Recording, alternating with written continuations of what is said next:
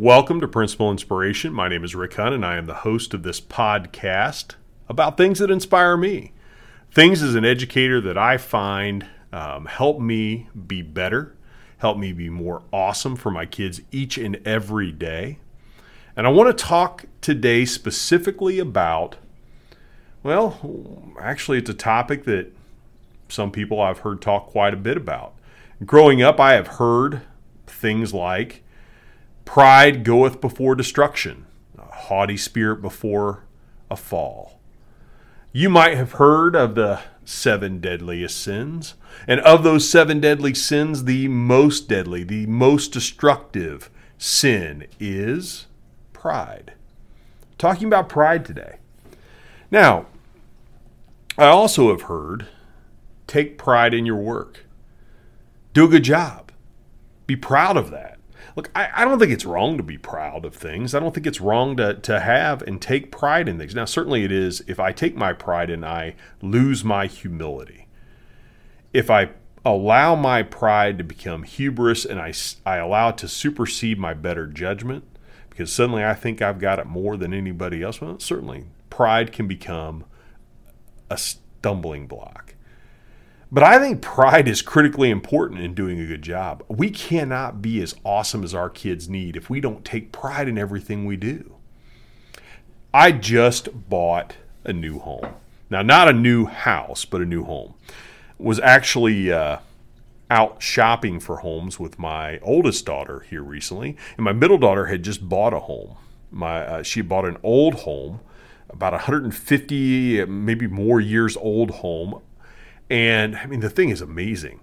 You go down in it, it actually has an area where it was a part of the Underground Railroad in the basement where escaped slaves hid. And there's that little area in the basement where you can still see that. This thing is just a grand, old, beautiful home. Needs a tremendous amount of work. And my daughter is doing so. And it's just beautiful. My oldest daughter then wanted to buy a home as well. Things are looking good financially right now for doing so. The market is hot out there. Interest rates good. And so I talked to her about the idea of renting versus owning, and she got to looking, and I got to go up and help her look for homes, and we went to lots of old homes. And as we walked through each of those old homes, I got an old bug back, an old itch around old homes. I love the old architecture. I love the old woodwork you find in homes. And so here recently, we lived in a newer home. It was built in the 70s, recently redone. Beautiful home, lovely land, had a deck on it, the back that was huge, had a pool. It overlooked a wooded lot in the back with a stream. I mean, I'm going to tell you, I had a beautiful, beautiful place to live, but I just wasn't happy with the home. And I had just moved into that home from another one when I was up in Indianapolis before I moved down here to Rockport. The one in Indianapolis was actually a brand new home I'd bought, and I'd lived in that home for, 12 years or so. And I'm going to tell you what, that new home up in Indianapolis, what you would have thought, it would have been great, brand new.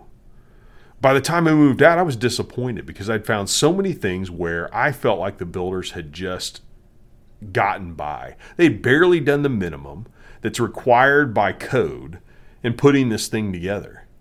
I thought I was buying a pretty well-built home. They sold me as such when we sat down to talk about the build. But I'm going to be honest, I think it was a piece of crap. Didn't like it at all. I was very frustrated with some of the things that I was finding that was breaking, that I was having to repair. I should never have had to. The staircase in the house almost fell down. I had to go underneath it and rebuild the entire thing. Shouldn't have had to done that in the I think that was at year 7, 8. Should not have had to do that. This is almost a brand new home. No pride in the work there. None. Pride can be bad, but I'm going to tell you what, pride and taking time, as we found in these old homes that are 150 years old, the house I just bought is 120 plus years old. And when I walk in, there are things that are original to that house that just jump right out. Some of the old casement work, the old pocket doors, the locks on the pocket doors still work. The original hardware is solid, still works. How many doorknobs have had to replace in a new house because they didn't hold up, or they gave out, or they kept slipping, the screws kept slipping, they wouldn't hold together? Plenty in that one that I had in Indianapolis, I'll tell you. It was terrible. This house, there are things in it that have outlasted the owners, the original owners, the new owners, and are going to outlast me. These are well-built, excellent, and well-done things. I imagine when I think back when that house was being built, somebody got done. If you were to see our fireplace, this fireplace is absolutely gorgeous. And it is not just a mantelpiece. This is a piece of art. The wood runs up all around the fireplace. There's a built-in mirror. There are shelves. There are two posts that kind of stick up that are there probably for candles. I think originally that's what we've done is we've added some candles to it. Absolutely gorgeous. And when whoever did that, I guarantee you, they stepped back after they got done and they looked at that. And they took pride in their work because they had just done something right. My dad used to tell me, if you're going to do it right the first time. Make sure you do it right. And I think there comes the opportunity for pride in that. And if you don't take pride in your work, well, it costs you more. To be quite honest, I think if you cut corners, if you do the things that are quick, the quick out, the quick get it through, if you are doing things the easy way, well, it's not going to work out for you. If you do it right the first time, well, it's going to take longer, no doubt. Absolutely, it takes longer to do it right the first time. It's going to take you a few extra minutes to do something that I just do it this way, I could do it that way. This is going to take me more time. It's going to take a lot more effort. Certainly takes a tremendous amount of work to spend the time to research, to do what needs to be done to make sure that you get it right the first time. And you know what? It probably costs a lot more to do it right the first time, to put the right materials into it. Cost in time, cost in investment, cost in research, cost in manpower, whatever it is to do it right the first time, very likely is going to cost you more. But the benefits of doing it right the first time, the benefits of taking pride in your work, well, those costs exponentially outweigh the things that you gain in saving a little time, maybe saving a little effort, saving a little cost at the beginning, doing it right over time. Look, nobody has ever had to replace the stairs in that house. The stairs did not fall down in that house. They're the original staircase. There's a couple creaks in it. There's a couple places where the wood might have separated just a bit here and there, but it is not falling down. I guarantee you that. I can jump up and down on it the whole way. It creaks a little, but it is not moving. That staircase in the house that I had up in Indianapolis, if I jumped up and down on it when it was at its worst, I'd have fallen right through. That is an 8-year where this has lasted over 120. Pride. As educators, do we take pride in what we do? Well, people would tell us you shouldn't be too prideful, this and that. Baloney. We have got to take pride. I am unabashedly an attention-seeking principal who wants to make sure everybody hears me toot our horn. I take tremendous pride when my team does a good job, when my team steps back and they have done the extra to make sure something they've done well shines. I toot my horn about that. I want people to know. Here recently, I was sitting in a tire shop. We had a pretty good snow here. I'm sitting over in this tire shop, and there's a grandfather across the way from me, and he's sitting there and he sees my shirt. I had on a shirt with my school logo on it. And he looks at it and he says, "Hey, you're from South Spencer?" I said, "Yeah." He says, "Boy, yeah, my grandson over here. You guys are out of school over there with the snow?" I said, "Yeah, we're out right now. We're doing e-learning." I said, "I had to come over here because my wife had a flat tire. I had to get that fixed for her real quick. And I'm actually on the job. My phone rings. I'm stepping out. But I'm here." And he says, "Oh, yeah." He said, "Boy, my grandson's currently at home, and he was home quite a bit, and they're not doing anything. They don't have e-learning, and we're on day 3, and he was out a lot for COVID, and I'm just worried about how he's going to be. How's his education going to get where it needs to be?" And you know what? I talked to him a little bit about the fact that, hey, we're actually having e-learning. Our teachers are connecting with students right now. And he looked at me and said, my sister has a grandson over there. And I was over at her house, and I saw him logged in with his teacher. She was actually teaching class, but there were some kids there too. I said, "Yeah, we've been face-to-face instruction the whole year from day one." We've done 2 platforms. The teachers have done the extra work, invested the extra time to develop curriculum and to make sure that they can teach both face-to-face brick students and click students. Not many people have done that out there, by the way. And I will tell you, not many people have done it as successfully as we have. I'm going to toot our horn right now. I am so proud of my team. They have taught day one in the year of COVID, when so many other corporations have shut it all down, or if they did go face-to-face, they put the kids in a different platform. They sold them off to vendors to deal with. That's local corporations around here. Our students came to school and they met with their teachers every day via video with the class. They were participating. I had teachers who would have kiddos hold a kiddo who was virtual at home on a Chromebook and walk that Chromebook around from group to group so the students could participate. They would set the Chromebook in a group or 2 or 3, socially distanced, masked up, but so they could talk still and do some of the activities we need to do in school to help students be the best they can be. The things that we know are best practice in face-to-face instruction, we continue to do those. Did them safely. Our data shows it. We have not had huge spreads of COVID in our schools. I can think of one potential case where we had a student-to-student, and that wasn't necessarily even here. It was after school, in our after-school program. We've been blessed to be able to be here with our kids, but our teachers put it together, and they did 2 platforms. That took a lot of time. We had to spend a tremendous amount of time leading in. We did professional development days. We got it right. We looked for the programs that would allow us to make that happen. We brought those in. They weren't exactly perfect. The teachers have had to work really hard to retrofit some things. But that front load of work, doing it right now, I believe is going to save our kids over time. Next year, our students are going to be farther along than kiddos who were virtual for months and months at a time. I'm sorry, virtual instruction is not as good or can be as well done for early elementary students. Having that teacher right there with the student and working with them, allowing the teacher to see what the child is doing just from across the table, the child being able to see the teacher and listen to the teacher and work with the teacher at that closer proximity, being in the classroom, having the interaction with other students in the lesson, those are things you cannot set aside. And virtual is just not the best option for kids. I defy an educator out there to tell me that's not the case. I'd argue it all day long. We did it, and I know I'm spending a lot of time on this, but I think it's important to note why. Because 1, I'm taking a lot of pride in it, and 2, because if you spend the time to do something right, if you spend the time to commit to something to do it well, you reap the benefits over time. The builders of my house took a lot of time to put together something well.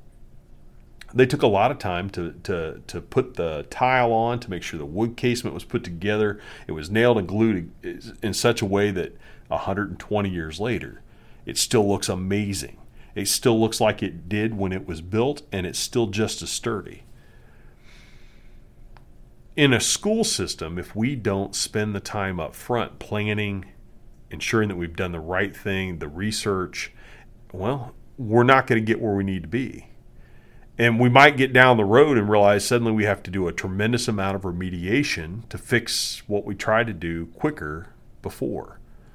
The cost that we spent, the little bit of savings we spent here is going to be exponentially more expensive down the line in trying to remediate or support our kiddos because we didn't spend the time we need or put the right amount of money into the program early on. I think that's in staffing. I think that's in curriculum purchases. I think that's in planning and professional development. Each and everything we do, if we take the time to be proud of it, to do it right the first time, creates the best opportunity for our students. They don't deserve anything less. We can't be awesome if we don't take pride in our work. You know what? Building pride in your team and helping them recognize the great things that they do, the things that are lasting, the things that are doing better for us. Well, your team, if you build them up with that and make sure you're having pride, taking a little bit of pride in what you do and then cheering about it, I don't think that's a problem. Some might say it is. Some might say it's a deadly sin. I am going to toot our horn. I am going to shout out the great things we do. And then I think that builds capacity and desire to do it right again. I mean, when you do something right, when you do it well, and then you step back and look at it, it makes you just want to do that well again. You get a sense of accomplishment that triggers this idea that, hey, I'd like to get that feeling again by doing the next thing right and doing the next thing well. And when you build pride in your team and you help them understand the great things that you're doing, that allows them to have the motivation and the energy to work through the hard thing. I think we came to this year because we had a little swagger in our step, because we felt a lot of pride in the work we were doing. We were able to approach this year with a tremendous struggle coming our way and looking at it going, you know what, we can knock that out. We can get through that. When you do the hard work with really difficult children and you are able to step back and go, wow, we did an amazing thing with that kiddo. The next time the really difficult student comes your way, you know you can nail it. And it's not going to be easy. It's not going to work the same way it did the first time. Struggling kids who come into the building who have major behavior issues, major academic issues, who are going to take the tremendous amount of time and energy and resources away from everything else you do.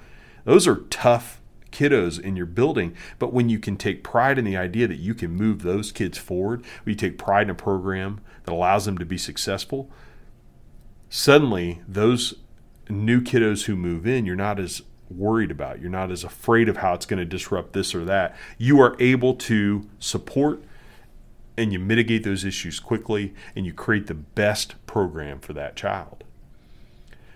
When your staff feels like they've got a little swagger and pep in their step and they've got pride in what they do, I believe they want to do more, want to do better. And then that bleeds over into the kids. They take pride in the work because they see it in their teachers. Everybody is more professional, more aligned with the work, and then the kids. It is okay to tell your kids to be proud of their work. We want our students to take pride. We want our students to recognize when they do a very good job, because then, just like the teachers, they'll want to do a good job again. They'll want to do the next thing well. That catches then to the parents. The parents begin to take pride in your program. They start to look around and say, wow, this is looking pretty awesome. They start to talk to their friends about how great things are going. That then bleeds into the community and other stakeholders. And suddenly you've got a community who's looking at your school and saying, they're doing it right. They're doing it well. When you have a community, a group of stakeholders, a group of parents who are very negative around the program, when you've got teachers who are posting on social media challenges they're facing, when people are talking negatively and not taking pride in what we do or pride in our program or school, it breaks down everything. Quickly, that spills into lessons, spills into students, spills into the academic performance of the building, the culture, the climate.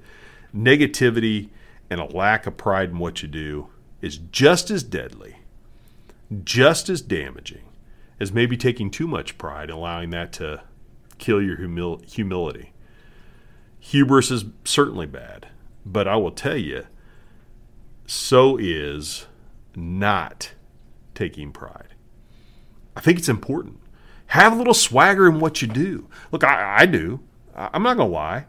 I send out my own press releases. I put out things about what I'm getting ready to do. I'm not going to lie. I like a little bit of attention. I probably wouldn't be doing this podcast if I did. But I don't think it's a bad thing. I think being a little attention-seeking, taking a little bit of pride in what you do, adds to the culture and the climate of the program, allows you to have the swagger to move through and approach things that are more difficult, more challenging. I really do. Look, I last year challenged the students to read, and I said, hey, I'd like you guys to read so many minutes. If you read so many minutes, I'm going to do a little something different. I'm going to sleep on the roof. And students met the challenge. I slept on the roof. This year, students, I asked them, I said, hey, if you raise a certain amount of funds, I'm going to kiss a pig, and not just a little pig. I'm going to kiss a big pig. I actually done a couple pig kissing in things that years before. I kissed a baby pig. I may have kissed a guinea pig. May have played against the rules a little bit. Building up to this year, I actually went out and kissed a huge pig. And before I slept on the roof, before I went out to kiss the pig, I sent a press release out to the local media letting them know, hey, something fun's coming up if you want to join in. And both times we got publicity. We did a walkathon this year. During COVID, we were here face-to-face, and we took our kids out to raise money for our PTO. And we didn't just do a small little walkathon. We took that walkathon out and about and all around the town.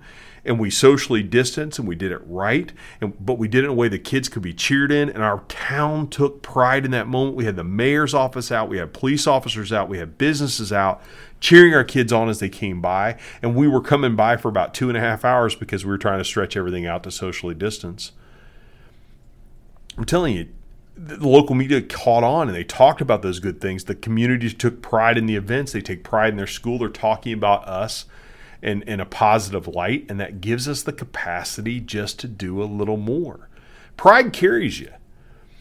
It can hurt you if you use it the wrong way, but I believe taking pride in things can carry you. Toot your horn. Talk about the good things you do. Don't be ashamed to say, hey, we are doing amazing, awesome things. Go out and cheer. Champion your team. Tell them the good work they're doing. Make sure you're doing that each and every day. Make sure that you are telling the kids how well they are doing. Sell it. Take pride in it.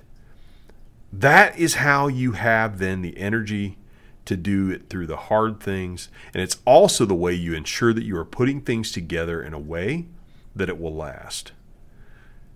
Things that will last over time, and you're not going to have to remediate or fix or spend more money on later because you just didn't take the time or put the pride and effort into what you were doing early on.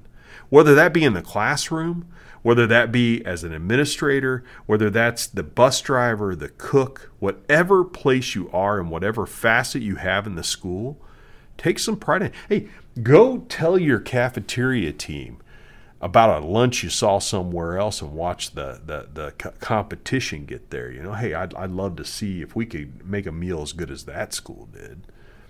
Couldn't hurt. And maybe you just have a little extra something on the plate that makes the kids a little more excited about lunch. Small things, taking pride in small ways, creating a little bit of that urgency and competition in your team isn't a bad thing. Doing it the right way can make it be the best program all the time for our kids. I tell you what, they absolutely deserve nothing less. Nothing less than you taking a little pride, having a little swagger, and doing it the absolute best you can be. Go be awesome.